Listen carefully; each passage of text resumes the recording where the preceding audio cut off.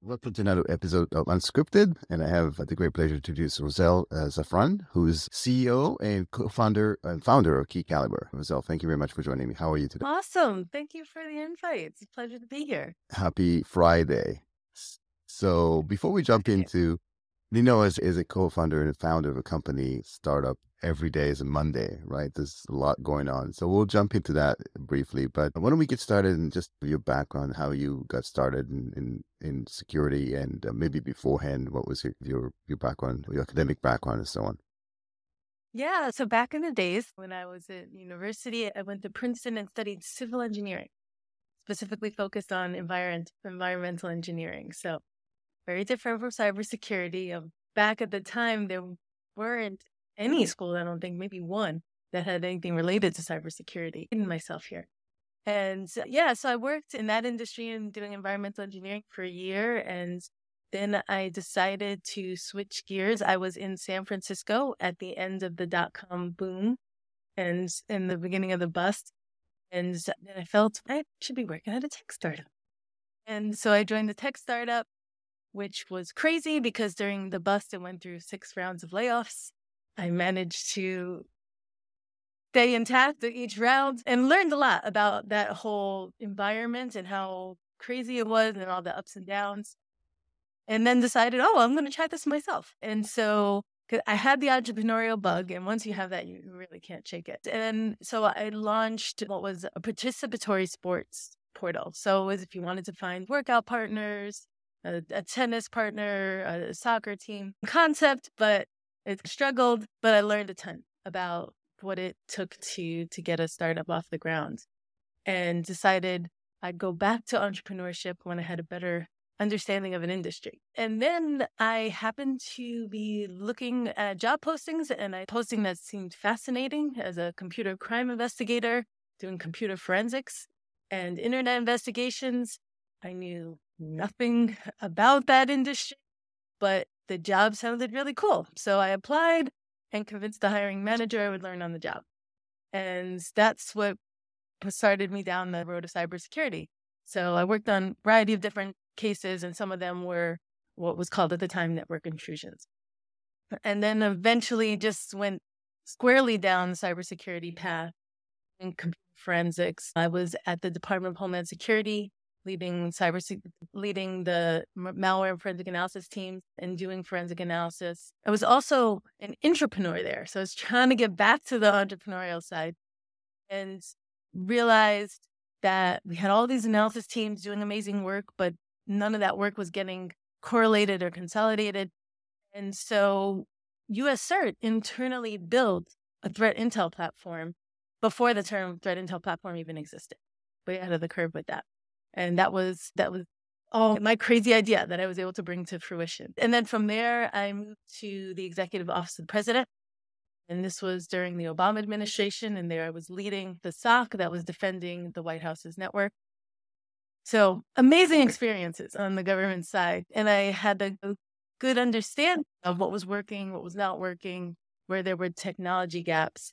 And at that point, entrepreneurial bug was starting to really jump up again. And so I decided I've got this experience now. I know how to build a security product. I did that internally at Department of Homeland Security. Let's go try this on as a startup. And so my first startup was an incident response platform. That company was called UpLevel Security. That one was eventually sold to McAfee. And now I'm on my second cybersecurity startup. So I feel I'm a veteran at this point. What a crazy journey.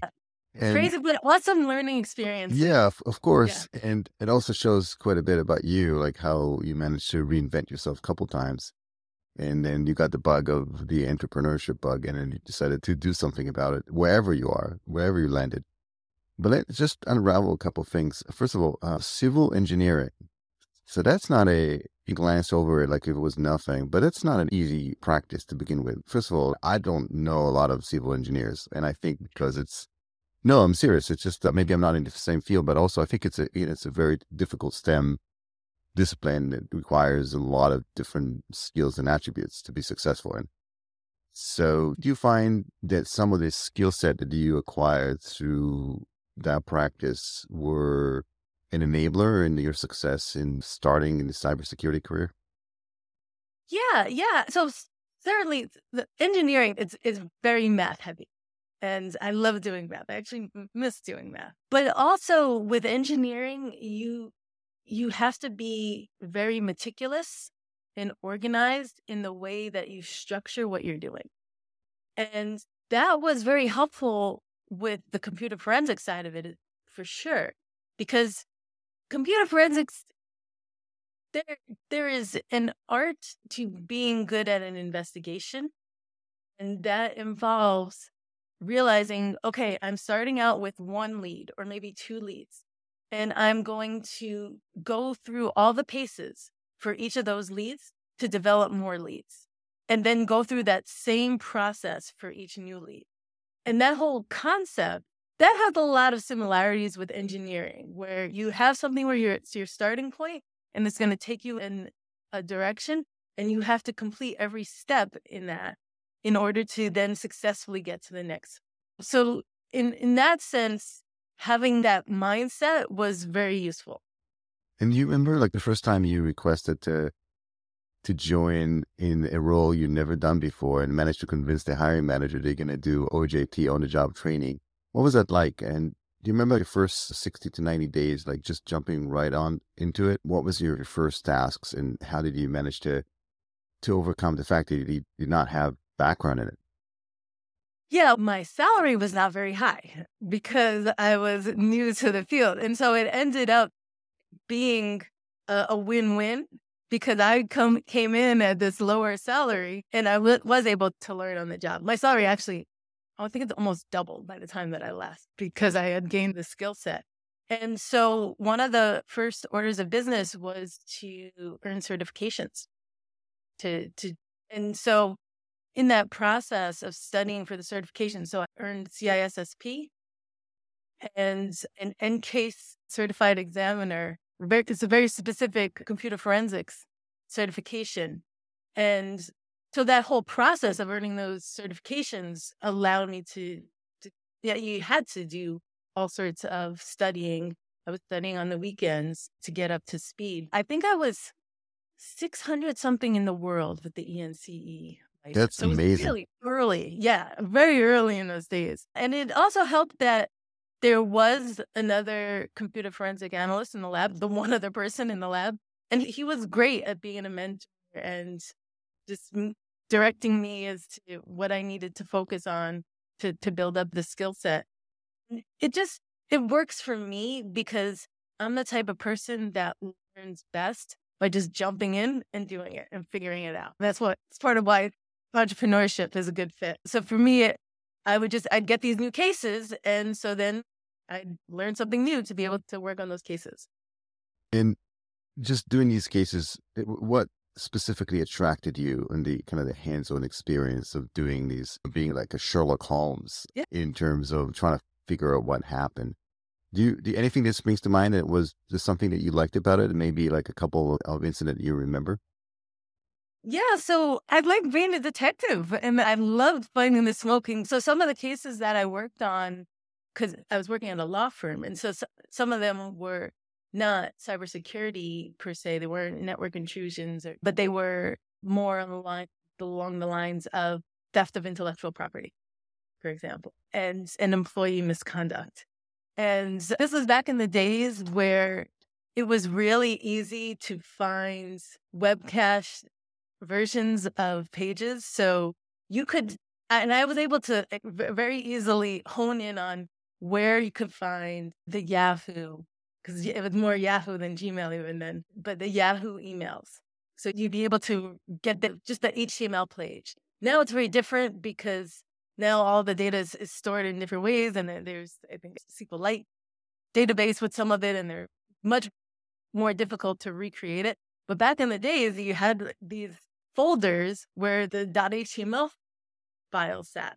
And so I could see exactly what the user had seen on the page. And there were a couple of them where it was just smoking guns. It was really exciting. This one guy, he was leaving a company and taking all the intellectual property of the company with him. And I had an email of him saying, and here's this, and here's that. And I'm looking forward to working with you. It was great. So it was always, I knew there was that potential for finding something that was super valuable. And that was always a great incentive to just dig as deep as needed to find something. Now, in the early days, what's interesting, and I always ask this question, is a lot of this stuff was not available, like it was not public domain. It's not like today you look up on YouTube or Google and you get tons of forensics example of how to do things. Yeah. You had to figure stuff on your own, right? There's not a lot of how-tos. So how did you manage to do that?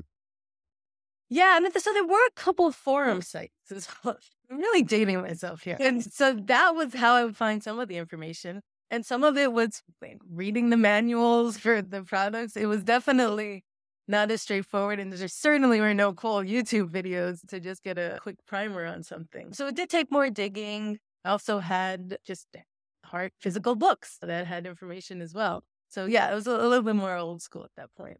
And then how did you get your next role? Because again, you propel yourself very quickly from being hands-on to managing team and be responsible for large projects and so on. Walk me through the kind of the path you took and what steps did you take to get those very senior roles? Yeah, so I will say that sprinkled in with all of those jumps, what I would do was I would work for 2 or 3 years, and then I would actually take some time off. I'd quit and go spend about 2 or 3 months, sometimes longer, traveling. And then I'd come back and do the same. So I always structured it that stay for a while and learn, have a good experience where I felt I was really growing, and then take some time off and chill and go traveling. And yeah, so after the law firm, I worked for a government contractor, and I worked for Ernst & Young, and in all those cases doing down in the weeds, doing forensics. I had at that point the ENCE, so it wasn't hard to find a job. Once I had the ENCE, then never had trouble finding a job. And then once I was down the cybersecurity path, never had trouble finding a job. So it was always a matter of what interested, what I wanted to do. And I had this one decision point. This was when I was at the Department of Homeland Security, where I had to choose, do I want to stay really technical and be on the analyst side, or do I want to switch to the managerial side? And it was a tough decision for me because if you think about it, when you're an analyst, if you have a bad day, it's because you're fighting with the software or hardware. And when you're a manager, when you're having a bad day, it's because you're fighting with the person. And you can't just turn off the person and turn back on and expect everything to be back to the way you want it, the way that you can with software or hardware. So it was, I knew it would be a very different set of skills that I'd need. And so it was a tough decision. And I really went back and forth with it for a while because I liked being on the investigative side and just being really down in the weeds on the technical side. But at the same time, I also liked the idea of being able to shape the path of the organization more.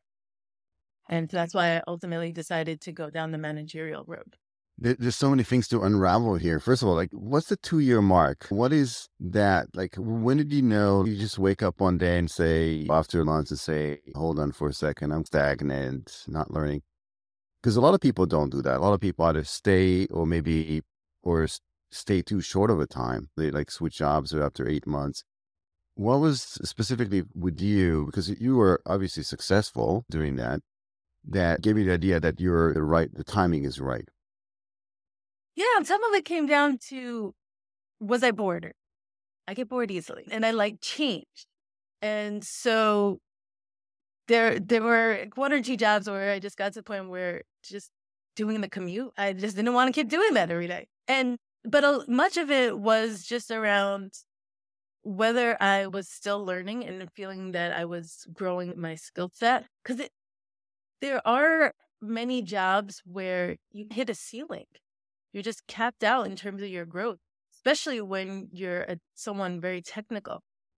If you just want to stay in the technical lane and not move to management, you just hit a ceiling and you just can't go any further with it. And many people are just content with that. They like just where they are. They don't want to move on. But for me, whenever I felt that I was hitting that ceiling where I wasn't growing, wasn't learning, or I saw that there was just no path for ever changing, then I would just say, okay, let's see what else is out there. And there's always something that was interesting. And as an engineer, you mentioned specifically that you had to switch. So engineering is very precise, very predictive, as you mentioned, a lot of trial and error to figure things out and dissect it into smaller pieces.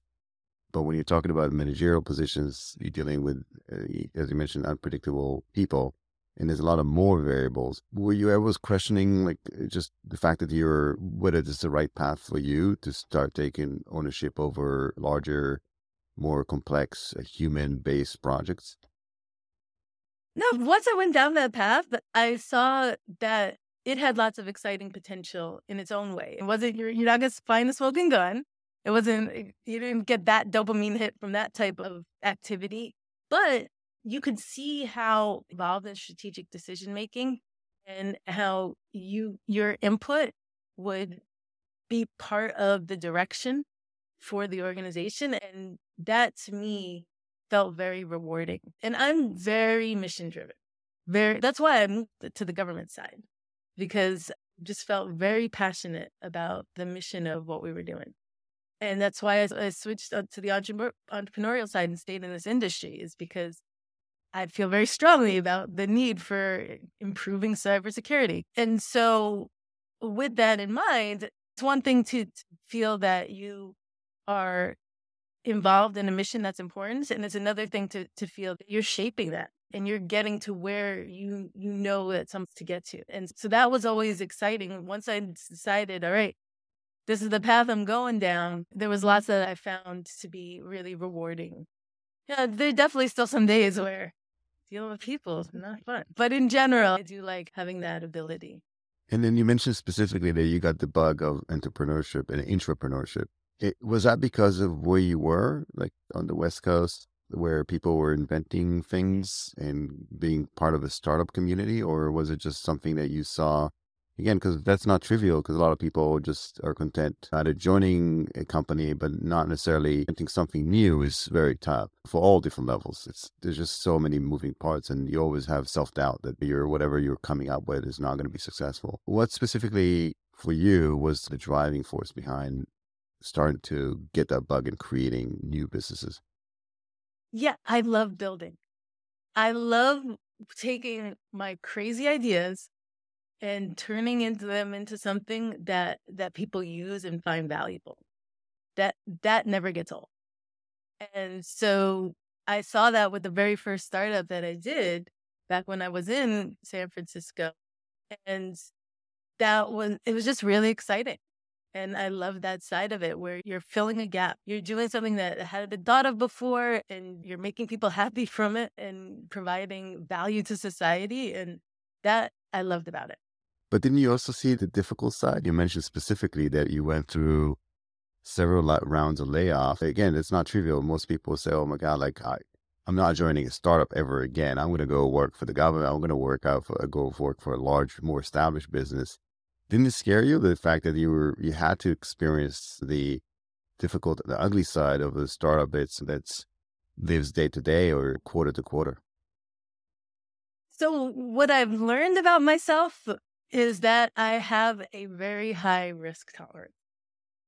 And I'm okay with something being risky, and I'm very okay with it being hard. That I've dealt with hard my entire, so that it doesn't. And sometimes it probably should, because sometimes I'm looking at trying to climb the equivalent of Mount Everest, and it should probably phase me a little bit more than it does. But that doesn't really go into the thinking. I view it as, yeah, it's hard. That's why everyone's not doing it. But hard I can do. So I'm going to move forward. And how do you deal with the tough days, right? Because there's a lot of, especially as an entrepreneur, there's a lot of tough, difficult days that you have to go through, and it's a bit of a roller coaster. It can be a great day and a bad day the same day. Yeah. How do you do that personally? You accept the fact that you're going to feel really lousy part of the time, and you try to even it out as much as you can. So you can't get super excited when something goes well, unless the ink is signed. Unless the deal is inked, then you can get excited. But in general, you can't get too high, you can't get too low. You have to try to keep it even keel. And part of why that's feasible is because it's all temporary, that it's just going to be a constant up and down.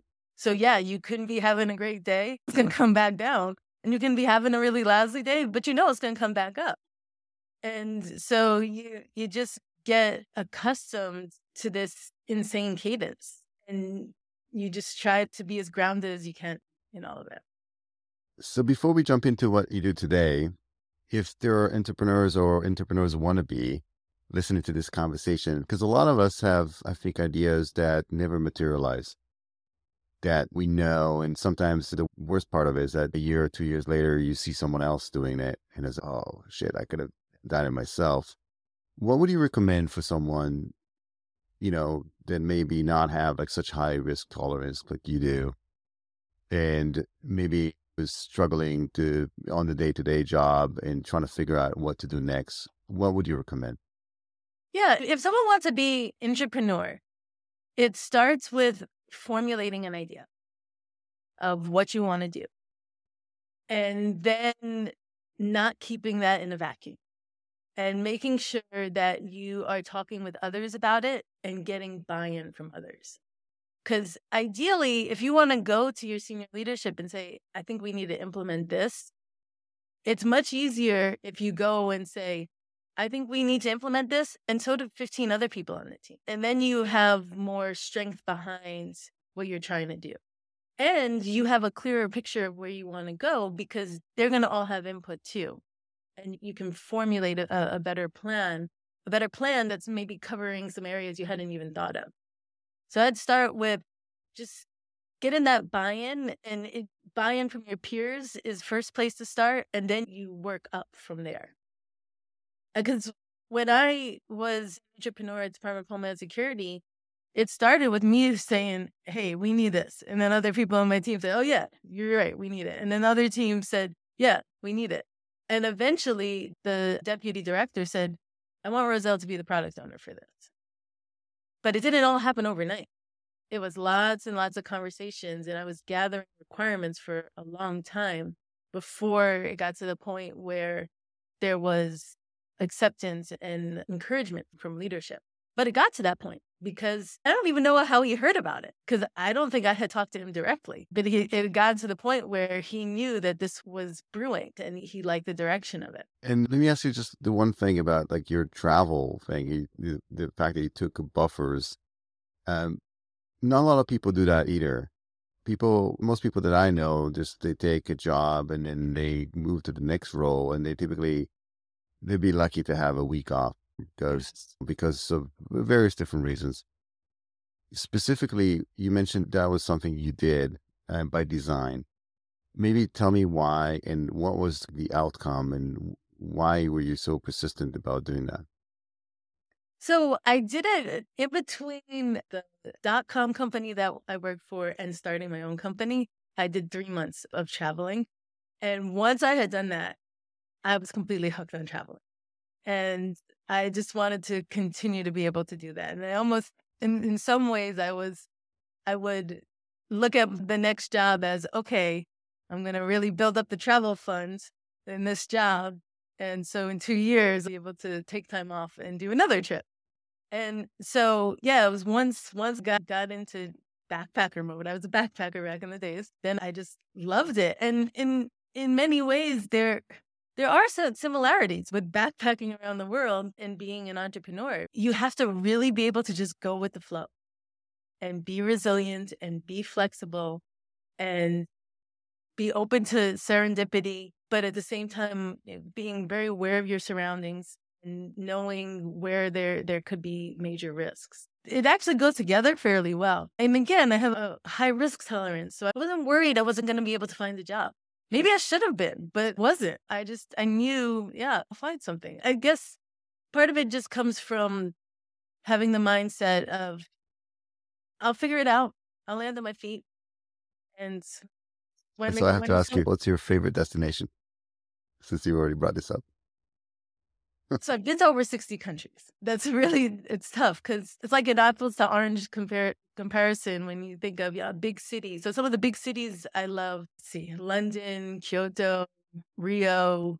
Would you Yeah. ever And would you then ever there are, consider open up an office in some of these cities?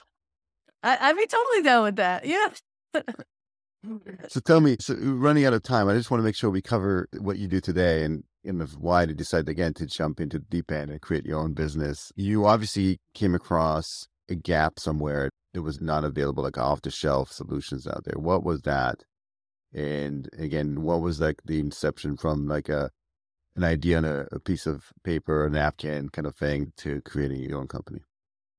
Yeah, so it stemmed from me feeling the pain points when I was on the operational side. So I remember at the executive office of the president, I always felt that I didn't have a clear understanding of the environment that we were defending. And that's a challenge for all organizations today. Yeah, and if you don't know what you have, you can't protect it. And so having that constant sinking feeling of this is opaque to me. And if something happens in one spot, I have no understanding of whether it's going to impact something that's really critical. And that was a pain point that I felt very acutely when I was on the operational And side. Roselle, when you say something, give me an example of what that is. What Well, can it be? so for example, you have a ransomware wasn't as big as it is now when I was on the operational side, but you have a ransomware attack. It occurs some workstation in Idaho. Is that going to impact the main application that is the primary source of revenue for the company? If you don't have an understanding of what the critical assets are in the environment, what they're connected to, you just have no understanding of it. And I think Colonial Pipeline is a good example of how they probably just had no understanding that ransomware attack in one spot was going to shut down their pipeline. And if you think about it from an industry perspective, we can say this snippet of malware code is from this threat actor in this province, in this country. But then when we talk about our own internal environment and we say, what are your most important assets? Where are they? What are they connected to? What's the risk to them? And we weren't able to answer those questions. And that's why I built Key Caliber to answer those questions. So you have at least as good an understanding of your own environment as you do of the threat actors. And many of us have read Art of War, Sun Tzu, but one of the big concepts was you have to know yourself and know your enemy. That's how you win battles. You have to know both sides of it.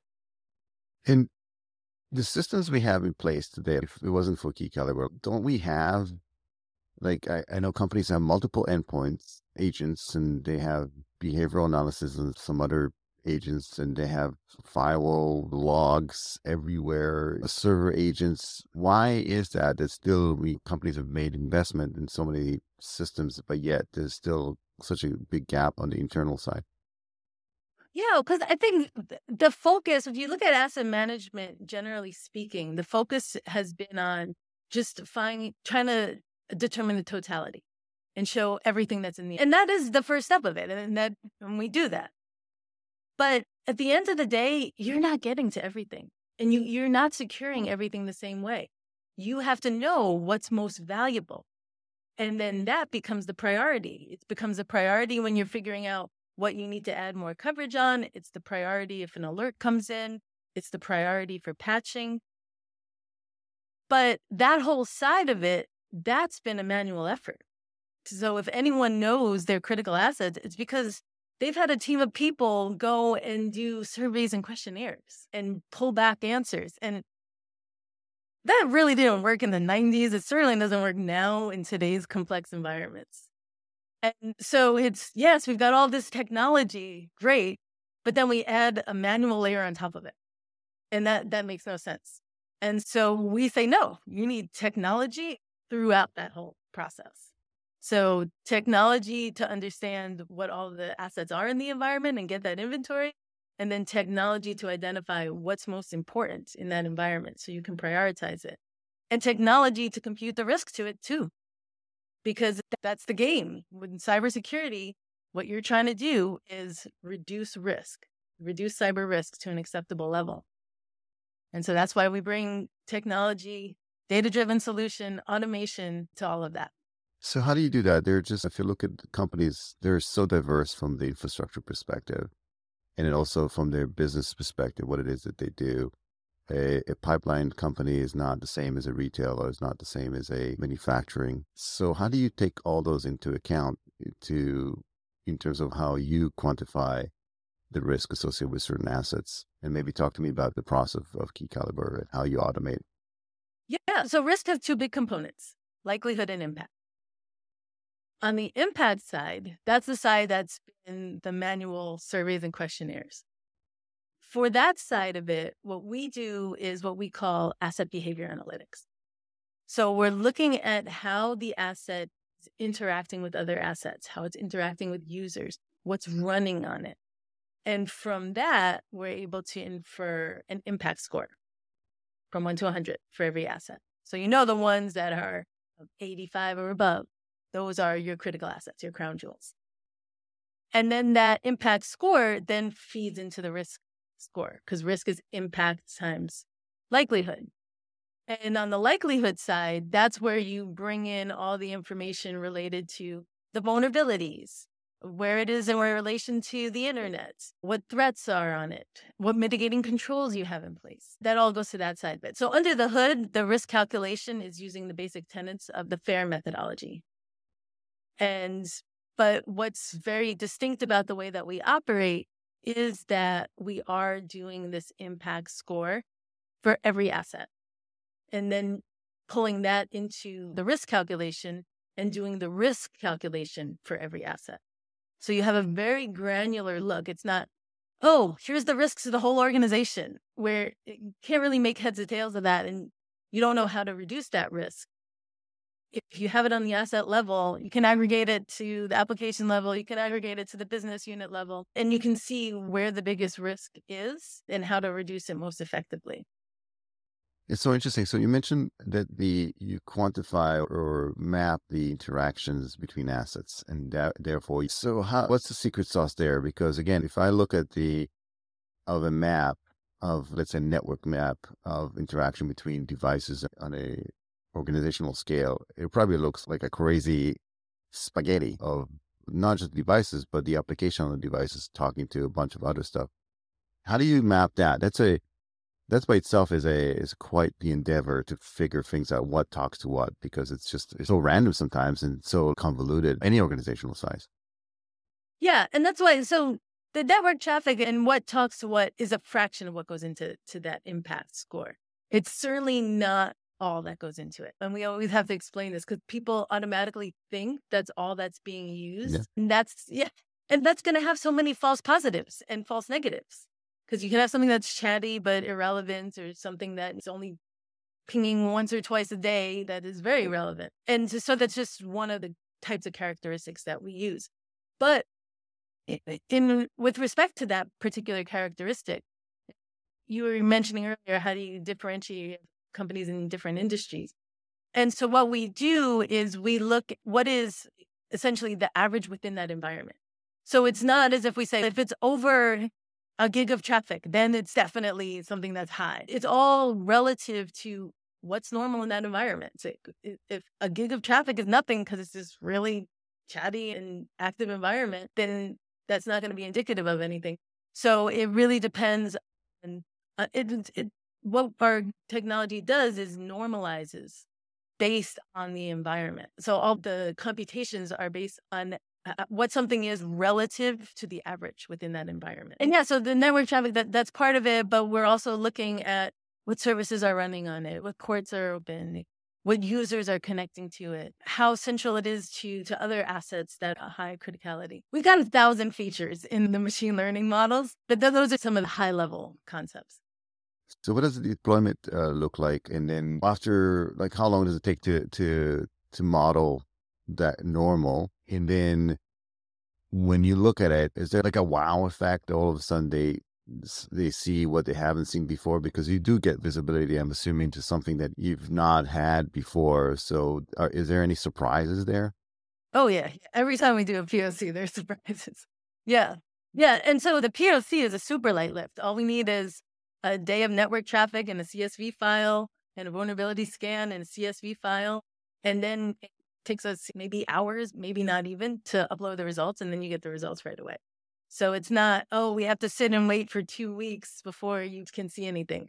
It's not all of the normalizing is done through aggregations, and it doesn't require sitting and waiting to develop a baseline. And yeah, we always have folks that are very surprised to see our results. We've identified critical assets where they said, oh, yeah, we didn't actually know that was critical, but you're right now that you bring that to our attention. Or there's a critical asset which has some really high risk to it, and they had no idea the risk was that high. So that happens all the time.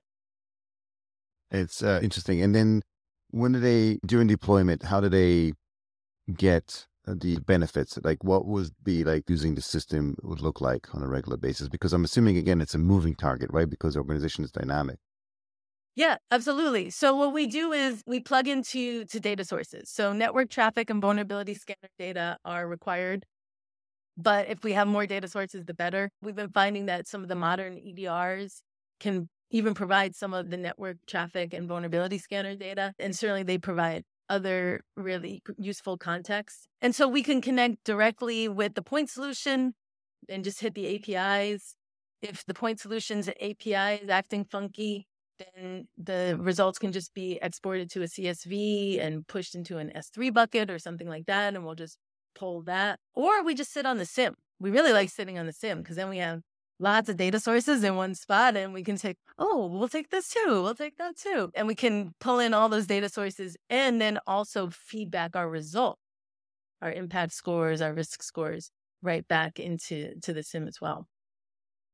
Interesting. So what's the easiest way for people to reach out to you to learn more about what you're doing and potentially see how you can help them with their journey to figure things out, where the risk is and how to quantify? Because again, it's without it, it's the whole menu process we know is something that we should move away from. So what's the easiest way for people to reach out to you? Yeah, just ping me, just send me an email, Roselle@keycaliber.com.